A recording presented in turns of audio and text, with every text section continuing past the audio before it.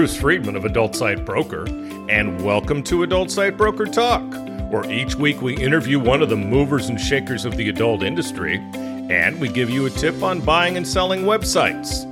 This week we'll be talking to Raja of Chargeback Help.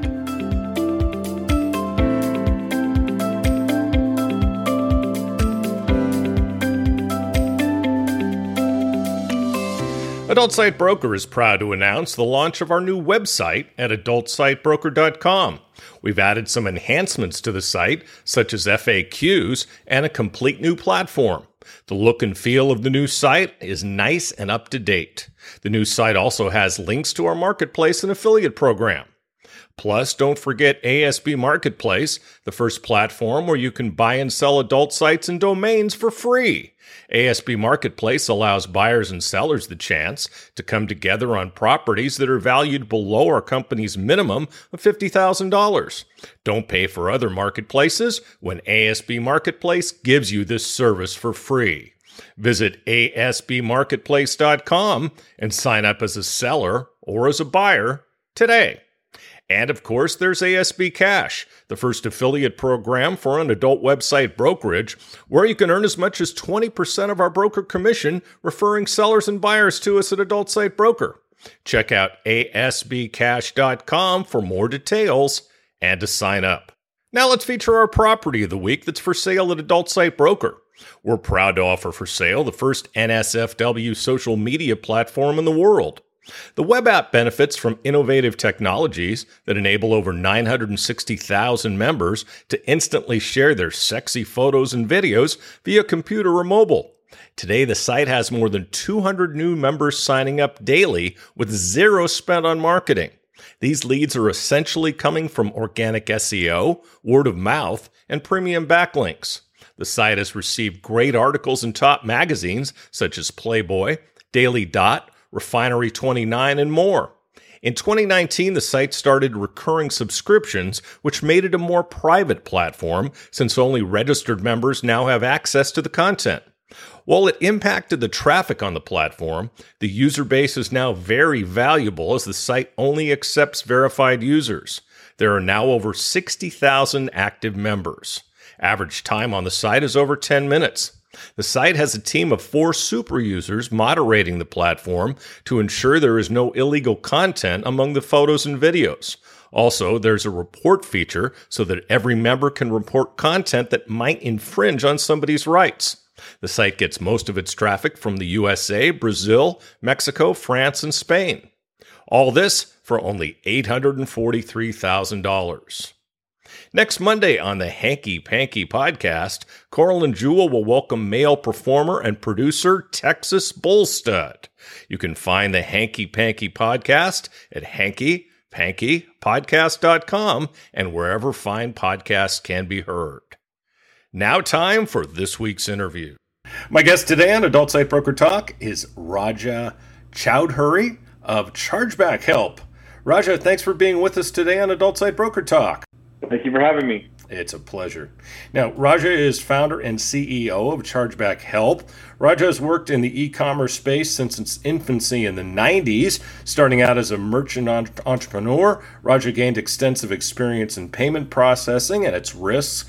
In particular, he noticed that chargebacks and fraud cost him and his peers significant time and resources to deal with, and in many cases, colleagues were losing their processing entirely. So in 2013, he co-founded Chargeback Help to help merchants fight back against fraud and chargebacks. The venture has since grown with offices in the U.S. and Europe, with clients ranging from small, high-risk businesses to enterprise-level firms with large merchant portfolios. Chargeback Help currently provides dispute management solutions through an SaaS platform called Chargeback Help Plus. The platform integrates a variety of tools that not only help merchants reduce chargebacks, but also allow them to recover revenue from friendly fraud and to even prevent the disputes that become chargebacks from ever happening in the first place. Chargeback Help has its roots in adult. Now, Raja, maybe you can tell us a little about yourself and how Chargeback Help came to be. You did a pretty good job of explaining it. I try. We started off as merchants in the adult space We've run adult offers for, I can say, decades now. I can't believe I can say that. That's really true. We're both old now.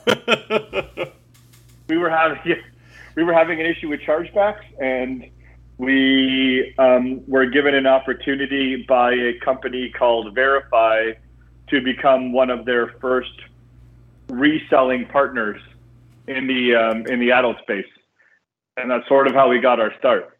Now, let's talk about where did chargebacks come from, and maybe you can explain them more for the layperson.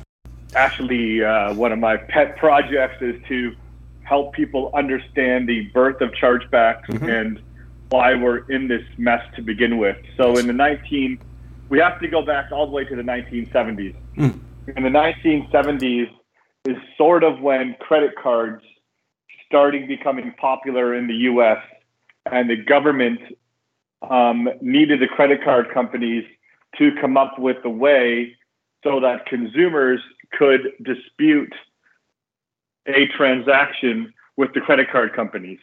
And in the 1970s, the Consumer Protection Act was born, and they created chargebacks. Right. So this system that we're dealing with now has its roots to a commerce space in the 1970s, where there's no internet, there's no recurring transactions. Everything had to be done in person. So the idea of a chargeback was that it was never supposed to be designed for a card not present situation. Sure. It was never supposed to be designed to be done over the phone or over email or over fax. Right? The chargeback space has simply evolved to those sectors because no one until very recently has decided to overhaul this chargeback process. Again, that was started in the 1970s. But thankfully, it looks like Visa and MasterCard are making some significant changes to the dispute system. And this call is sort of about an opportunity to talk about those changes and how they're going to affect all merchants and what they can do to be prepared for them. Interesting. And when do you think that they'll have those rules and regulations finished? I mean, I've been talking about them for a couple of years now, and Visa was supposed to launch them April of this year. They delayed that until October of this year. It is my opinion that they are going to miss the October deadline as well. And we are probably looking at a soft launch maybe next April. Jeez. Now, I guess going along with this, the card networks want to retire the term chargeback. Why would they want to do that? Well, again, the term chargeback is archaic. Well, yes. And is not really descriptive of exactly what is going on, which is simply a dispute between a merchant and a consumer.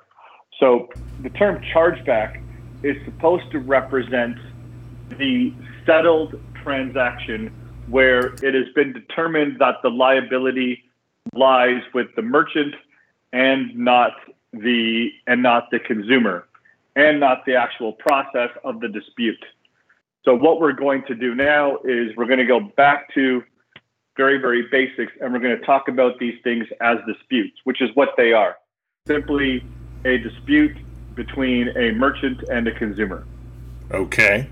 Now, explain dispute management for us and how it goes beyond chargebacks. Sure. So dispute management goes, again, every time there's a point of contention between a merchant and a consumer, we're going to call that a dispute and not simply a chargeback. And what Visa has done recently, and MasterCard is soon to follow, is they've created mechanisms that allow merchants to send back transaction information directly to the consumer's issuing bank at the onset of a dispute.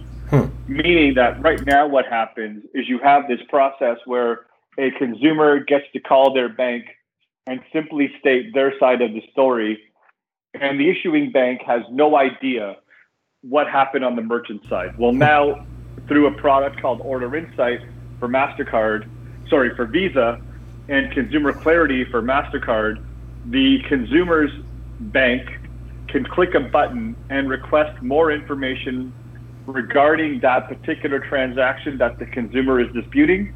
And in real time, the merchant has the opportunity to send the transaction data to the issuing bank and show the issuing bank that the consumer did in fact make this purchase, did receive the goods or services, and did interact with the product. Right. Now, how does Chargeback Help provide dispute management for your clients? Well, so we are connected to the Visa and MasterCard dispute, this new system. We then, therefore, so we do chargebacks end to end. At the beginning of the dispute, we send the information to the issuing bank to help persuade the issuing bank that the transaction is in fact not eligible to become a chargeback, and the liability sides with the consumer. If the issuing bank still believes that they want to proceed with the chargeback, then it gets diverted to an alert. And at this stage, the merchant has the opportunity to accept liability on the transaction, refund the transaction, and the chargeback will go away. The merchant also has an opportunity to be like, you know what, we still want to fight this chargeback through what we call the representment. And then the merchant can tell the issuing bank, you know what, go ahead, file the chargeback, we're going to represent it. Tell us more about the representment. Sure. Representment is once a chargeback is received by the merchant, they have an opportunity to file some paperwork and some documentation to show that the chargeback was in fact a valid transaction and that the consumer should be liable for the purchase. Okay. Is this done in most cases? No. It is done in very few cases. I think that the actual representment stats are something like 10% of chargebacks are represented. Why is that? Most merchants don't know how to do it, or they've tried a couple of times and they've either done them wrong or they didn't submit enough documentation, and so they lose a couple of representments, and the packages take some time to put together, so they decide it's not worth it. And you do that for your clients? We do. I mean, that's one of our core businesses is we put together the packages on behalf of our merchants. We are very good at automating this process so that we connect to the merchant via API, and we gather all the data electronically and then put the package together. We also connect to the merchant's bank, our merchant's bank account, our merchant account, so that we can pull the chargebacks directly from the merchant accounts. Right. And then then we put the packages together through integrations to the merchant's gateway and CRM. That's great. Now let's talk a little more about compelling evidence as it relates to adult. What's the best data for adult merchants to use in fighting chargebacks? The more proof that the merchant can show that the consumer integrated with the product or used the product, the better off the merchant is. So login history, any content that they viewed, any customer service emails, any phone calls, if they're using a call center that records the phone calls. We can even attach a voice file that will allow the issuing bank to play the message. If they have chat history, if it's a dating site, they may have chat history between the consumer and a potential date. Or if it's a cam site, they may even have cam to cam, which we have submitted as one of my favorite methods of proof is when we have cam to cam evidence of a consumer using the product. I love it. Now, how can adult merchants prevent unrecognized transactions? It's a real challenge since adult merchants have to be somewhat discreet in what descriptors go on a customer's bank statements. For instance, it's XYZ Inc. or whatever.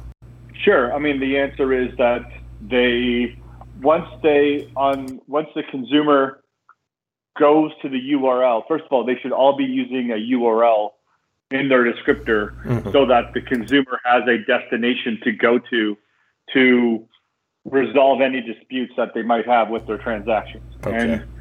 And through some very basic, like email and last four of the credit card, they can see all their transaction history. And if they want to cancel their membership, they're able to do so.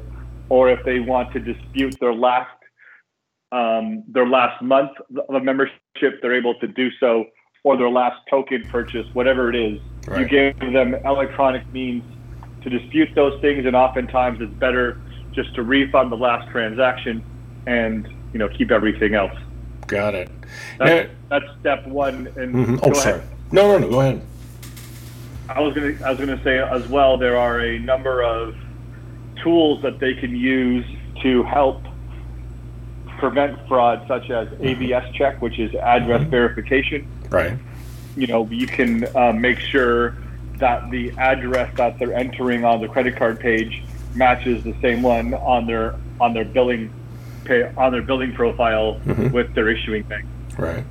Okay. Anything else? Yeah, I mean, there's 3D Secure, which we're messing around with. As some people know, 3D Secure doesn't protect adult transactions with Visa. It does on MasterCard. I hope that's true. I always get that confused, but I know that 3D Secure 2.0 looks like it's going to work across the board for all adult transactions. That's so we awesome.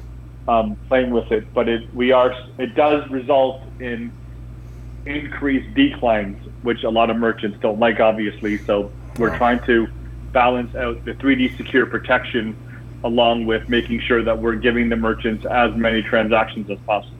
Well, yeah. I mean, you decrease your declines, but you also greatly decrease your chargebacks. In the long run, you could be out ahead, right?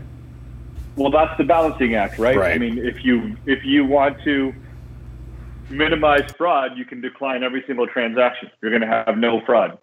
You're also going to have no business. So what we do is we try and accept the maximum amount of fraud while maximizing the revenue. So there's an inflection point that happens in the data where you'll be like, okay, if we, let's say we turn off AVS and now we're getting a whole bunch of approvals, but the chargeback ratio is too high, then we'll turn AVS back on for a merchant and be like, okay, that's an acceptable level of fraud.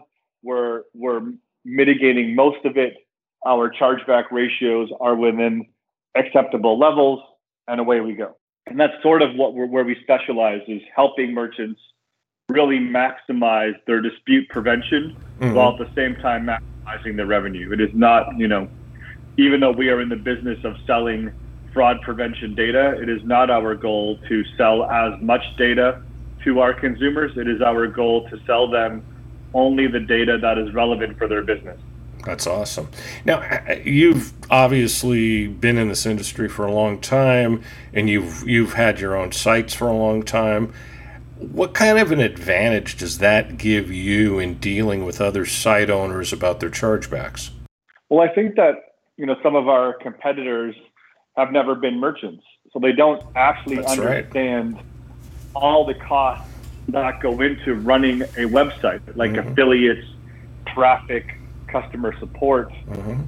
They're not trying to.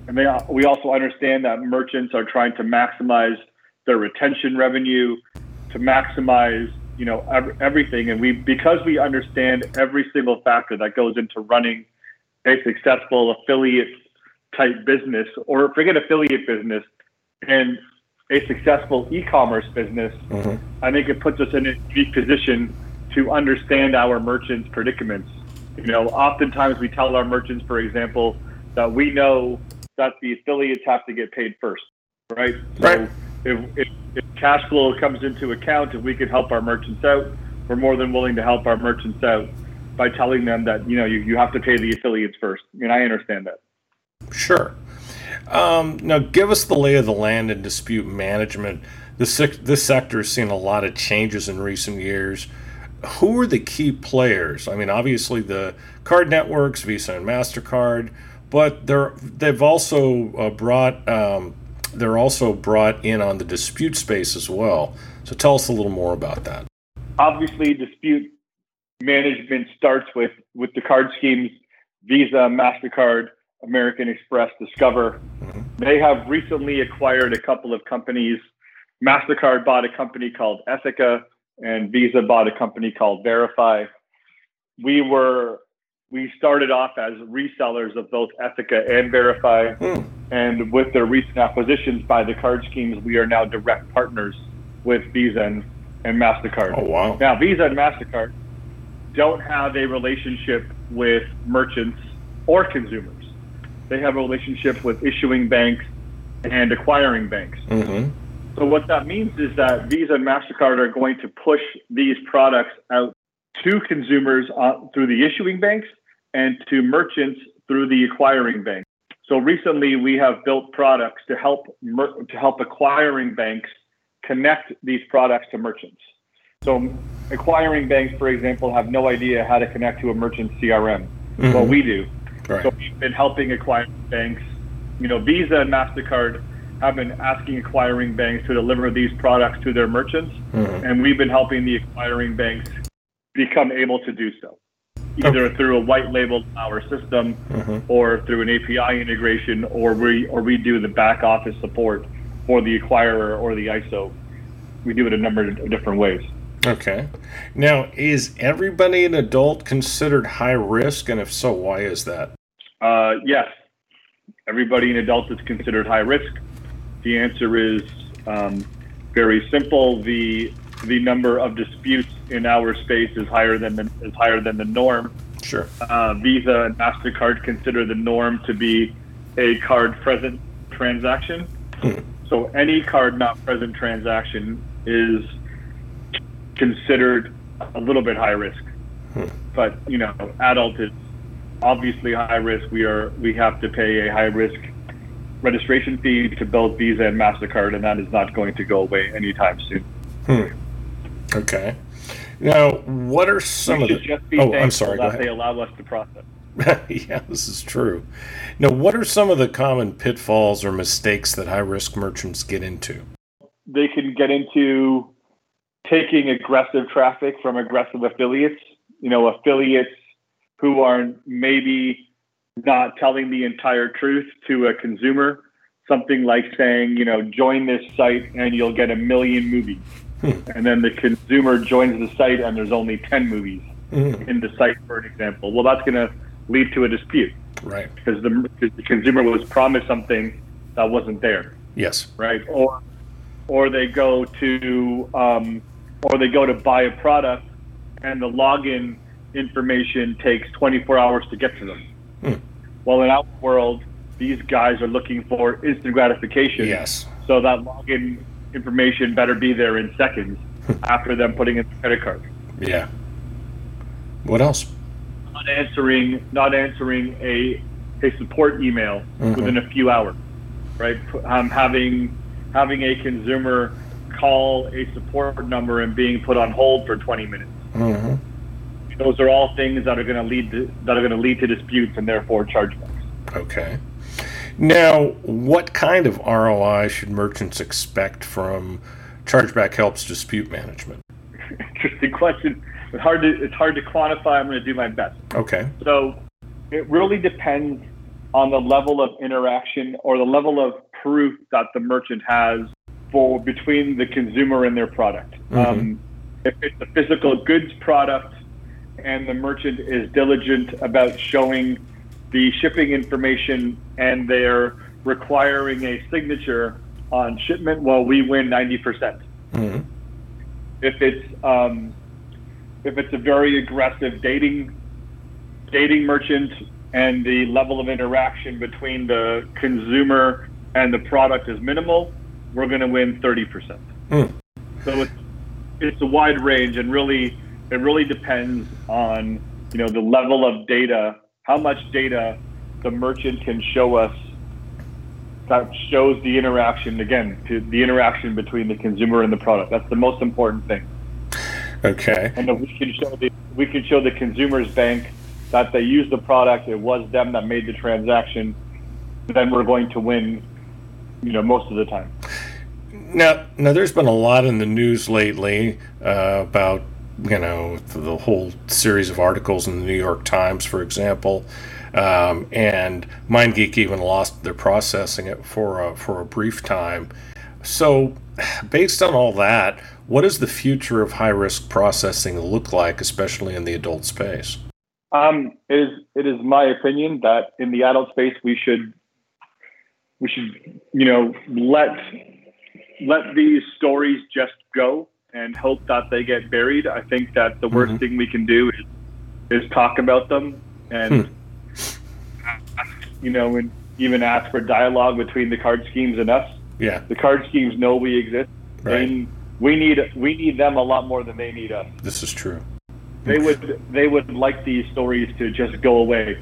They don't want to be tied to or be forced to make a decision on anything. No, it's true. They make good revenue from it. They don't need it. If it becomes a PR problem for them, they will dump it. Okay. So basically the bottom line is, let's keep our noses clean so they don't have more reasons to dump us. Exactly. Okay. And we are, right? Those, again, the witch hunt against Pornhub was nothing of Pornhub's doing. It was, a bad article, right? Yeah, a couple bad articles, actually. And, yeah, with a lot of lies. Which is why you never heard back from them. That's true. One writer seeming to have a vendetta against the industry. Yes, for years. So how can merchants get in touch with you? Pretty easily. Chargebackhelp.com. We have a contact form on our website.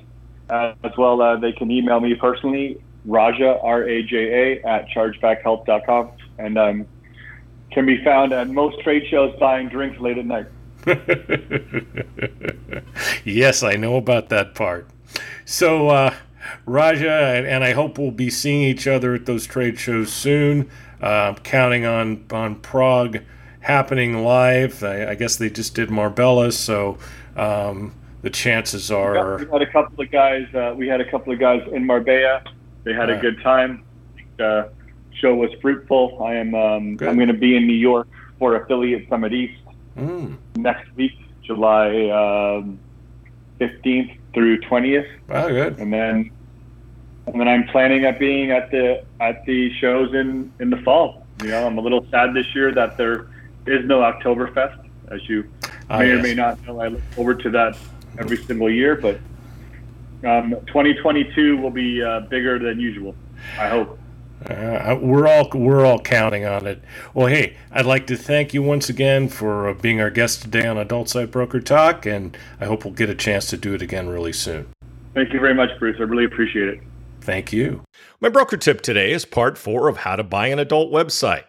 Last week we discussed making an offer and deciding the best price for the site you're buying. Once you've made your offer, the work really begins. If you're working with a broker, like say, maybe Adult Site Broker, we handle the negotiation for you. Let's say the seller doesn't accept your offer.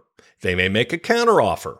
If you decide that you're willing to pay more, you can either accept their counteroffer or counter back to them. A good rule of thumb is to always leave room to negotiate. So don't make an offer that's the absolute most you're willing to pay. If you do that, then you have nowhere to go if the owner counters your offer. Once the owner and you have come to a deal, then it's time to do some due diligence beyond what it is you've already done. During the initial process of looking at the site, you should have asked some questions, like in the case of a pay site, how many joins and rebills there are per day, and any other pertinent questions. During due diligence, you need to make sure everything is where you need it to be technically to integrate it with what you're already doing. You may even get your developer involved if you're not tech savvy. You and your developer should ask those pertinent questions. Once those are answered to your satisfaction, you should either have the seller or yourself draw up a sales agreement. I always tell my clients to pay an attorney and to do the agreement. Why? Because that way you can dictate the terms. So whether you're the buyer or the seller, you make the rules. However, just be ready to have the seller's attorney change some of those rules. Nothing is final until everything is signed off on. Another thing we do for our clients is to do a letter of intent prior to the sales agreement being done. This gives your attorney a roadmap for the agreement. The letter of intent, and more so the agreement, will have all of the terms involved, including who pays for everything, who pays for escrow, for instance. This can be paid by the buyer, the seller, or split between both parties. We'll talk about this subject more next week. And next week, we'll be talking to Claude from X10. And that's it for this week's Adult Site Broker Talk. I'd once again like to thank my guest, Raja from Chargeback Help. Talk to you again next week on Adult Site Broker Talk. I'm Bruce Friedman.